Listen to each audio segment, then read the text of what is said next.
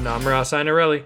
And this is the Market Today podcast. Thank you guys so much for joining us yet again for episode 106 of the Market Today podcast. So, as per usual, for those of you that are new, I'll give you a little synopsis of what we do on here. Every week we read a new book, usually having to do with business, psychology, marketing, anything having to do with professional growth and mindset growth and all that sort of good stuff. So this week is no different. We've read another book. And in addition to that, we also like to talk about some of the financial markets, what's happening in the world, and kind of how that is how what's happening in the world and our current events are affecting some of our financial markets. So, before we get into the book, which was great actually, we'll get into it. I'm very excited to get into it. It's a book called The 1% Rule by Tommy Baker. Let's kind of do a little bit of a hello, what's happening in the world conversation. As you guys all probably know, there's a lot of instability in the Middle East right now, and it's happening in Afghanistan. We're having issues with some of the other countries that are in that region, but obviously specifically with America pulling out of Afghanistan. It's created quite the stir. So today I just wanted to kind of have a little dialogue with Rossi about what we think is going to happen based off of that instability in the region, and how it's going to affect some of our stuff when it comes to how our oil price is going to be affected, because we're not going to have as much control in the region or have as much say in the region. How's our foreign policy going to be interacted based on this whole thing? And I think it's going to be really interesting. I think we're going to see quite a bit of shift from the Middle East here, being that this whole situation in Afghanistan has just gone crazy, and God forbid we've unfortunately lost some of our soldiers and a few things there. But I think that we probably could have handled this a little better. But then again, from the beginning, we haven't handled this very well. So it's I don't know. What do you think? How do you think we're gonna see the effects of us pulling out of Afghanistan when it comes to our financial markets and how we interact from a foreign trade perspective, Ross? I would say that honestly I'm uncertain. And the reason I say that is because normally uncertainty causes kind of a rockiness in the stock market. When investors or companies aren't sure of the political landscape or things like that, normally you see some hesitancy in what you're doing as a company and what your game plan is. So I'll be curious to see what happens. I do agree with you. I think that, we definitely didn't do a great job. I know the plan was to leave Afghanistan. I know that it doesn't look like it's gone as smoothly. I don't like that people are blaming, Trump, and some people are blaming people just need to stop blaming other people and just understand that this is the situation. What can we do? I think the first thing you would probably notice, like you kind of mentioned, would be, fuel prices increasing. That's normally the first, metric that moves that we can see in our everyday lives. So I think that'll be an interesting first movement. Thankfully, I drive an electric vehicle. No problems here. You guys should all get electric vehicles as well if you're worried about this problem.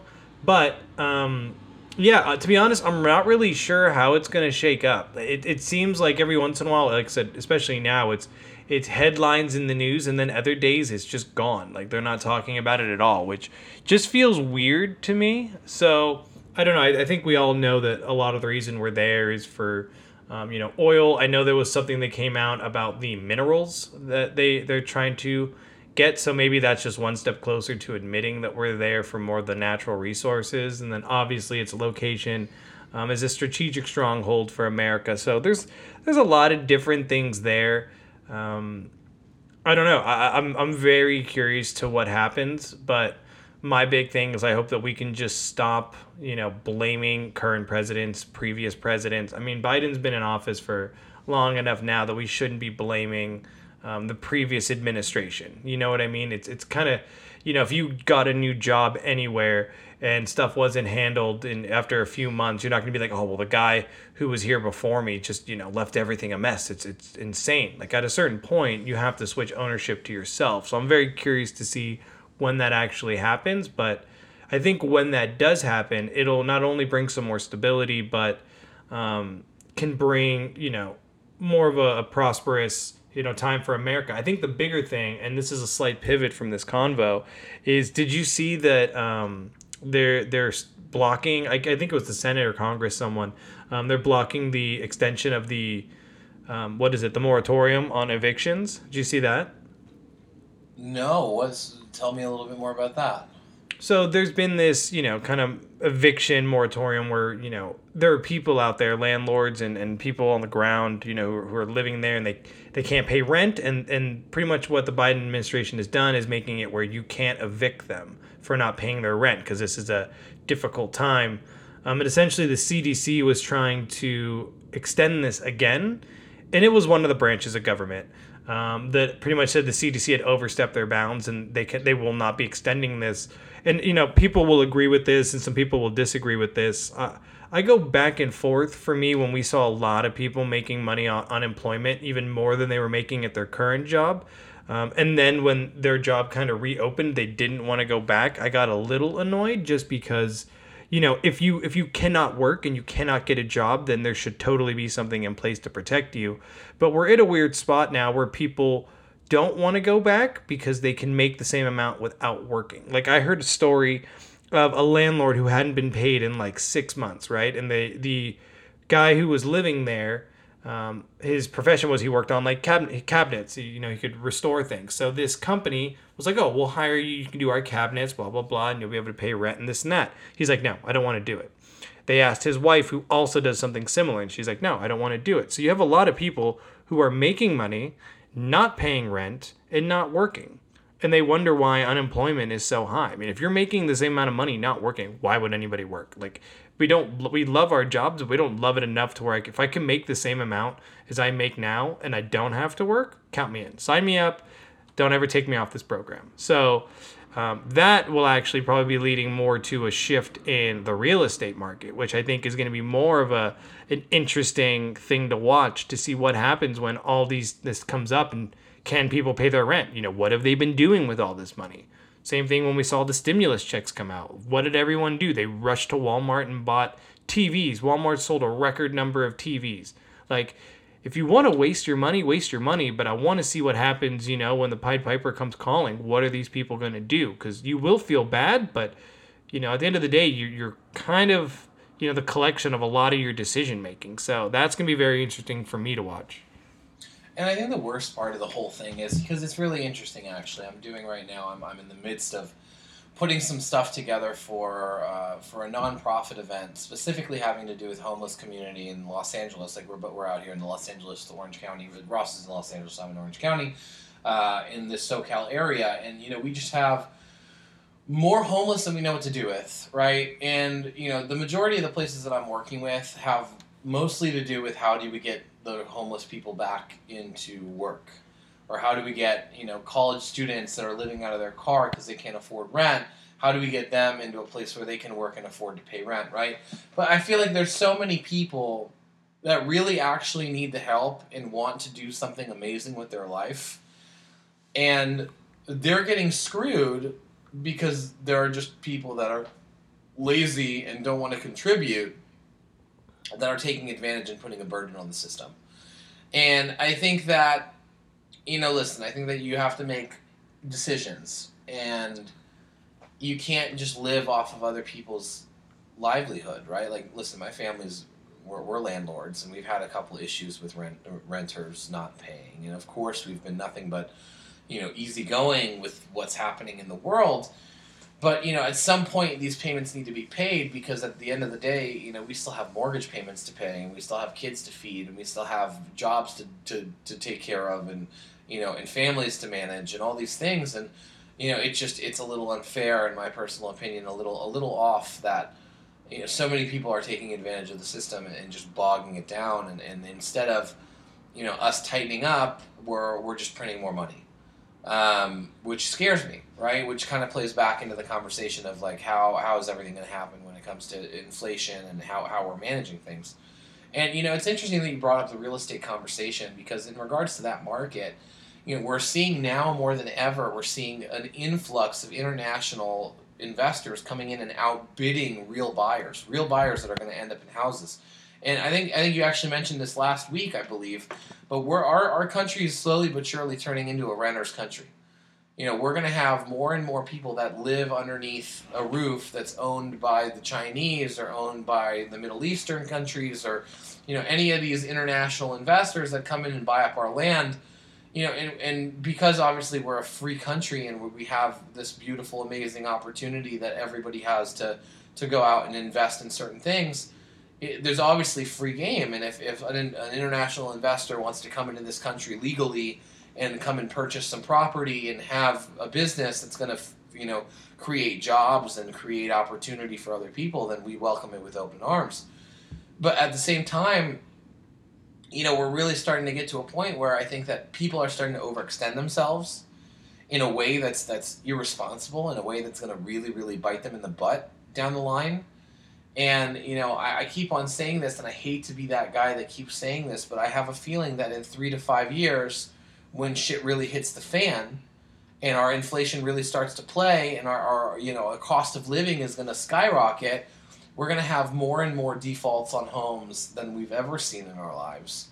And we're just going to have more international money from people that are more responsible in different parts of the world when it comes to their money and how they take care of their countries. They're just going to come into our country and come start buying everything that we have. And slowly but surely, there is going to be no land, no high quality land for Americans to actually own.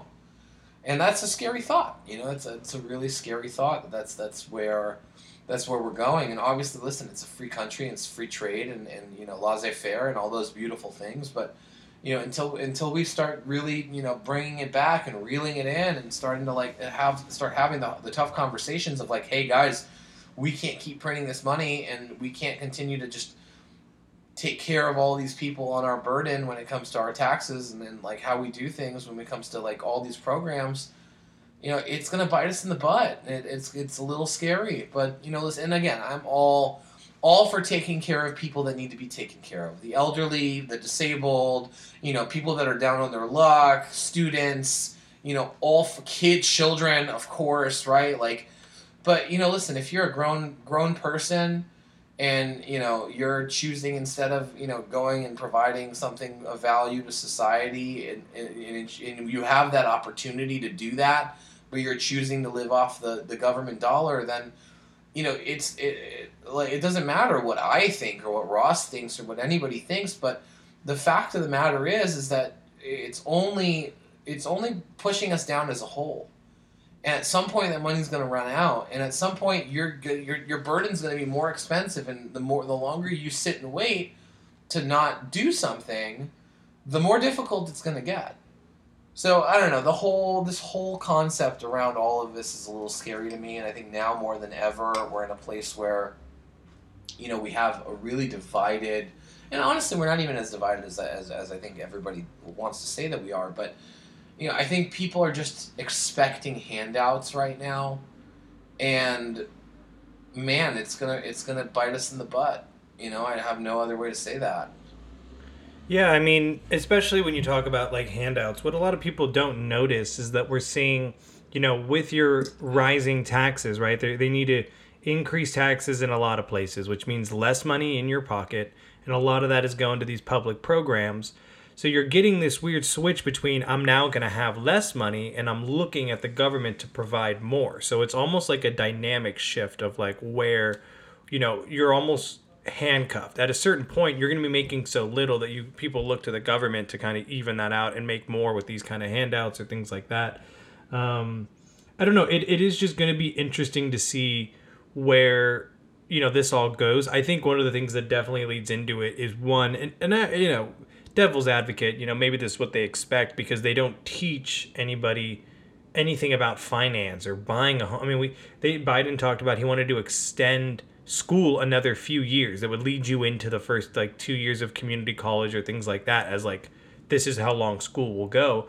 But I guarantee they still won't teach you about taxes, buying a home, buying a car, none of the things that really are the big adult decisions that people make mistakes on. Because I mean, if you look at the generation before us, let's say you were in the 1960s, 70s, you could come out of college, you could be making, and I'll just use modern day numbers, you could come out and be making $60,000 and you could be looking to buy a home that's the same kind of home you're looking at now for, $200,000 or $300,000. Not even, Now, brother. yeah, way cheaper. So Way now less. you come out, and you're going to be making, let's say, the same 60,000, but the house you're looking for is now 800,000. Not the inflation model hasn't put your income has moved up a little bit. I guess I shouldn't have said 60 and 60. Maybe you went from 60 to 80 just to keep these numbers in perspective.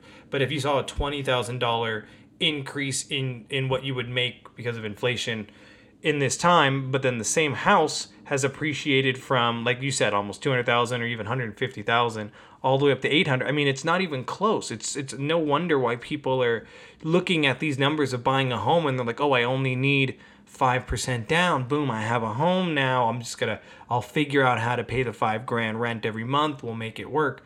And then there's no rainy day fund, and you have things like the pandemic or literally anything come up. You lose a job, whatever, and then you're stuck. And now you're probably going to lose the home, and you obviously don't get that down payment back, and you're going to be, filing bankruptcy or whatever it can be. It goes completely sideways, and that's just because no one taught them that they need to start maybe at a different budget or rent for a while and build up, or, there's just no financial literacy, I think, in America, and I think that's one of our biggest problems because we know, I mean, the curriculum that we learn has been the same for so long, and America just kind of does that. But how hard is it to really add one finance class where you can just incorporate life decisions like buying a home, buying a car, what a 401k is? Like, I almost wonder if there's a reason why they don't want to teach it because big corporations make a lot of money on our mistakes. But it is just annoying to see, so I do feel bad. But then when we hear stories about the eviction moratorium where people are making more money on unemployment than they were being employed, that to me blows my mind. It should at least be matched in some scenario. Like, no one should be able to make more money sitting down doing nothing. And then with that, if their rent does come due and they don't have the money for it, like, how much sympathy does that person really deserve at a certain point? Because they could have been stacking their cash, putting it in the right places. You're not able to go out and spend money on expensive dinners or things like that. Like, you're at home, your expenses have dropped, you're learning to cook at home, you're with the family. At what point should you have been able to save? And that would have probably put you ahead. People who were smart in this pandemic, and not saying that everyone's situation was the same, but a lot of people were able to notice the difference in how much money they were spending because they couldn't go out and use that to invest and really kind of get ahead. So once this pandemic ends, you're going to see an even larger, not wage gap, but wealth gap essentially at that point because it's starting to split really hard. The people at the bottom are going to get hit more by all these taxes, and then they're going to have to be looking and become dependent on the government. Or the people on the other side, they've kind of stacked their cash. They're going to be less dependent and a little bit more free. So I don't know. Very interesting to see. We're at a crazy time. I think that's why you see crypto popping off is because another place of funds, and a lot of those things like Ethereum are actually deflationary. Bitcoin would have been the strongest investment of the decade, still is by far. I think people are just looking to get creative because if a lot of this money is switching to crypto, the people who move their money into crypto first are going to be the big corporations and the people with a lot of wealth, the ones that have connections at the Morgan Stanleys and Goldman Sachs. Those people are going to be advised to put their money elsewhere, or the regular everyday people are going to be caught up in the hype of Dogecoin because they're printing the Doge coin symbol on mugs and stuff like that, which is coming back, which lets me know that the bull market is going to be heating up in a little bit because we're seeing NFTs pop off and stuff like this. We're going to be seeing another boost there, but it's just a mixture. If you want to, become financially literate, like More and I read a book a week. No one makes us. Like we love you guys for listening, but we do this because we want to get better. We spend a lot of our free time researching different investments, different cryptocurrencies. We have side projects, side businesses that, we work our ass off for free. We continue to build these things to gain these skills and eventually get these companies where we want. But there's more than enough time to get a lot of these things done. The resources is out there. School to YouTube can do anything. You can really learn so many different skills. You can watch college classes. I used to watch the MIT professor who is now the head of the SEC when it comes to cryptocurrency. I used to watch his MIT classes on YouTube. Like, I can't afford to go to MIT, but I was able to literally listen to this guy and learn. Like, if you want it, it's out there. So sympathy drops for me where there's now so much information at your fingertips. People just need to start taking advantage of it. I couldn't agree more. I really couldn't agree more. Now, we did want to get into one little other thing that that Ross holds very near and dear to his heart. Rossi, tell us a little bit about what's going on with the robotics around Tesla. Yeah, I mean, so Tesla pretty much announced that they want to become a robotics company. That's one of the new announcements that they had. And the only reason I bring this up is I thought it was interesting because obviously, if you've listened to this podcast, you know that we are big Tesla fans. We have a lot of stake in Tesla. We really, kind of look at Elon. At least for me, I'm a big Elon fan. But for me, it's nice because it kind of lets me know that the company I'm invested in, while they do cars and things like that, is really understanding, looking at the future, and still wants to try to be first.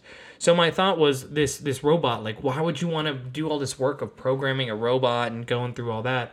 But then you sit back and look at what they're doing with their autopilot, and all of these cars, essentially every time you use autopilot, it's learning. It's learning off of what you're doing. And it's kind of going into this neural network where these cars are getting smarter and smarter. So I anticipate the same way that they're getting good at this AI and this kind of neural system learning, they'll probably use for this robot. They'll probably put this robot somewhere in their assembly line to where a human would be best suited, and let it do trial and error and learn versus programming each little movement that's traditional. Because you think about it right now, if you were to build a robot to vacuum your house, you don't build a big robot to push a vacuum. You build a little Roomba to go around and do one job very specifically. And that's how robots really are used. So for them to make like a humanoid version is kind of, to me, backwards. I'm really not sure why they want to do it. But I can understand when you look at like Boston Dynamics, things like that, and what they're doing. I think that they're trying to push, can we make this robot kind of learn? Can we give it a task and let it try multiple times and figure out the most efficient and optimized way? So really cool to see a company that, is known as a car company. I see them more as a utility company as far as like an electric company, just because they'll do panels and things like that. But interesting that they want to go into robotics and push that field. I think it really kind of opens the door for Tesla to continuously be around for, the next decade, regardless of what happens in the electric vehicle market. So I think it's really interesting to see. It's definitely a weirder one to come from them, but I still think it's nice to see that they're looking forward when a lot of companies in America are very short-term based because that's how they're compensated. So, like to see things like that, but definitely interesting to see where Tesla's trying to go with this. Yeah, it will definitely be really interesting. I mean, it's the whole iRobot conversation. Like, how are we going to be able to utilize this technology to take on some of the more human aspects of life? So I think it'll be really interesting. And actually, you bring up a really interesting point about the Roomba and how we've built robots that are very specifically made to do one task. And I think it'll be really interesting to see who is going to be able to really get to a point where you're going to have multiple tasks with one being, right? Like having an R2D2 or a C3PO running around helping you do whatever it is that you do on a daily basis. So I think that'll be really fun to watch, and I've always been really interested in how we're going to do that, especially from the perspective of like, man, there's so many jobs that could be taken on by some of these, these robots, and what's going to happen to some of that labor force, and how are they going to be, how are we going to adjust that, which will be very interesting. But anyway, let's go ahead and move into the book for the week. So this week we read a book by Tommy Baker called The 1% Rule. His little tagline is how to fall in love with the process and achieve your wildest dreams. I think I will start out with saying that this is probably one of the most aligned books that we've read on this podcast. And the reason why I said that is because he really worked so many ideologies into this book. I mean, I think he referenced at least 3 or 4 books that we've read in this book. 2 off the top of my head, Kaizen and Good to Great. Right off the top of my head, I can bring those 2 up. And, and there were lots of quotes, lots of things that were very relevant. It's very obvious that Tommy is very well read. He's very obviously someone that, sees the value in reading and learning and taking on knowledge like me and Ross, see the value in reading and learning and taking on knowledge. And it was really nice to hear from another person that's as well read and as, in the transformational thought, let's say, in one of these books. And it came across well. I think that he did a great job. We obviously listened to the audiobook. I think he did a great job. He was narrating for himself. But I think he did a great job of really getting the emotion behind, anyone that wants to be part of the 1%. And, it was really funny because, Ross's favorite quote is, "Let's get 1% better every single day." And that's literally what this book is all about. So overall, I thought it was really great. I thought it was a wonderful overview of like a lot of the different books that we did together. I think it was very, very direct and very useful. And then I liked how at the end he actually took the time to say, okay, now, I get that you've read all these books, and I get that, like chances are if you're reading this book right now, you've probably read 15 like it. So I understand that you understand the information that's available, but why aren't you using it? Let's take a second and find a way to integrate it into our lives. So I thought that was very smart on his part. The book was also very interactive. At the end of every chapter, there was a question, and there were a couple prompts to kind of think about. And I thought he did a great job with this book. I really thought it was good. What did you think, Ross? I thought the same thing too. Like I said, so the book is called The 1% Rule. And originally, when I saw the book, like I said, more got it through Audible, I was thinking it might be like what the 1% do, and how they kind of live their life and their decisions. Because we see that. That's a theme in a lot of the books. But this was exactly like Moore said, kind of aligned to what I always preach is like just try to make incremental improvements. And we have a lot of books in this, podcast that have talked about Kaizen, which is pretty much the same thing, getting, consistently better. It doesn't have to be a lot overnight, just small, consistent growth, essentially. So I really aligned with this book. I will say that the math guy in me, he not caught himself, but he added in the book where he says, if you get 1% better, imagine that's getting, 365% better in a year. And I was like, no, that's false because it compounds. And then like 2 minutes later, he's like, well, actually it's compounded and you become, 3,700% better in that year. Because if you get 1% better of the overall that you were yesterday, it's a much bigger growth equation. But, I really liked it. He had a few different things that he talked about. He had his 5 principles, which were, fall in love with the process, do it every single day, celebrate your commitment, track your metrics and data, and master your craft. And I honestly think, even though people can argue different things, I really think that the number one, the fall in love with the process, is the biggest one. And I think Moore and I can both attest to this because we mentioned it earlier. We've had so many different projects. We work our asses off for like the last 4 years. And a lot of them we don't get paid on. A lot of them are just learning in the trenches. We get better and better every single time. We really, especially with our investments, we make good picks, good selections. But then with our businesses, we get really good at building these, breaking them down from the beginning and understanding what we're trying to build. And we no longer have that mantra of, if you build it, they can come. We really try to ask more questions off the bat. We're very picky with who we work with, who we bring into the company. There's a lot of different things, but I think if you can like the process or fall in love with the process, it gets addicting because even though we haven't made money on those, I can definitely say that what we have done, whether it be in that company or even doing the podcast weekly like this, has definitely translated to our day jobs in that sense. Like I probably wouldn't have gotten my day job at Snapchat if I hadn't have done all these different growth things in the middle. So even though we're not, physically compensated for some of these side projects and startups that we work on, I think we are seeing the benefit of that in our everyday life, whether it just be at our day job or with friends, family, the kind of advice that we're able to give to people as well. Like I have a friend who's right now in the process of trying to get hired for a job. And a lot of the books that we read, a lot of them have to do with almost like hiring, like way back in the beginning of this podcast.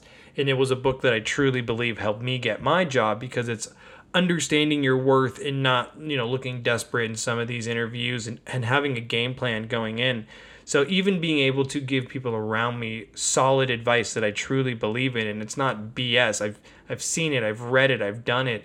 I think really goes a long way. So, to bring it all back, I think this book was really good. It was not too long. It was well narrated, like Moore touched on. But I think if you can just fall in love with the process, get 1% better, just little things, watch YouTube, learn a little skill, maybe just get a little bit better at Excel if you're a little weak there. Just enough to be able to build what you're trying to build. I think you'll really see the benefits. I couldn't agree more. Overall, really, really solid. I would say this is a top 10 book for us, probably, just from the perspective of how valuable it was and how well written it was and how direct and to the point it was. So I will highly recommend this book in the future. I do know that. And I gave it 2 thumbs up. I think it was probably a top 10 book, and that's saying something at 106 episodes and 106 books. I think it really was worth it. Any final thoughts, Rossi?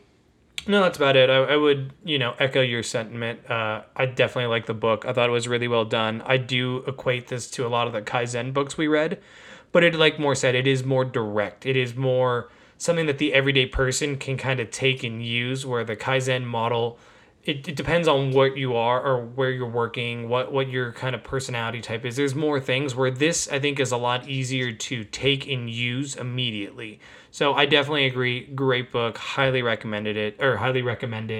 And like I said, really no complaints. Absolutely. And with that being said, guys, on that beautiful note, my name is Moore Milo. I'm Ross Einarelli. This is Market Today podcast. This was episode 106. Thank you guys so much for joining us yet again on the podcast. And we will see you guys next week. Take care.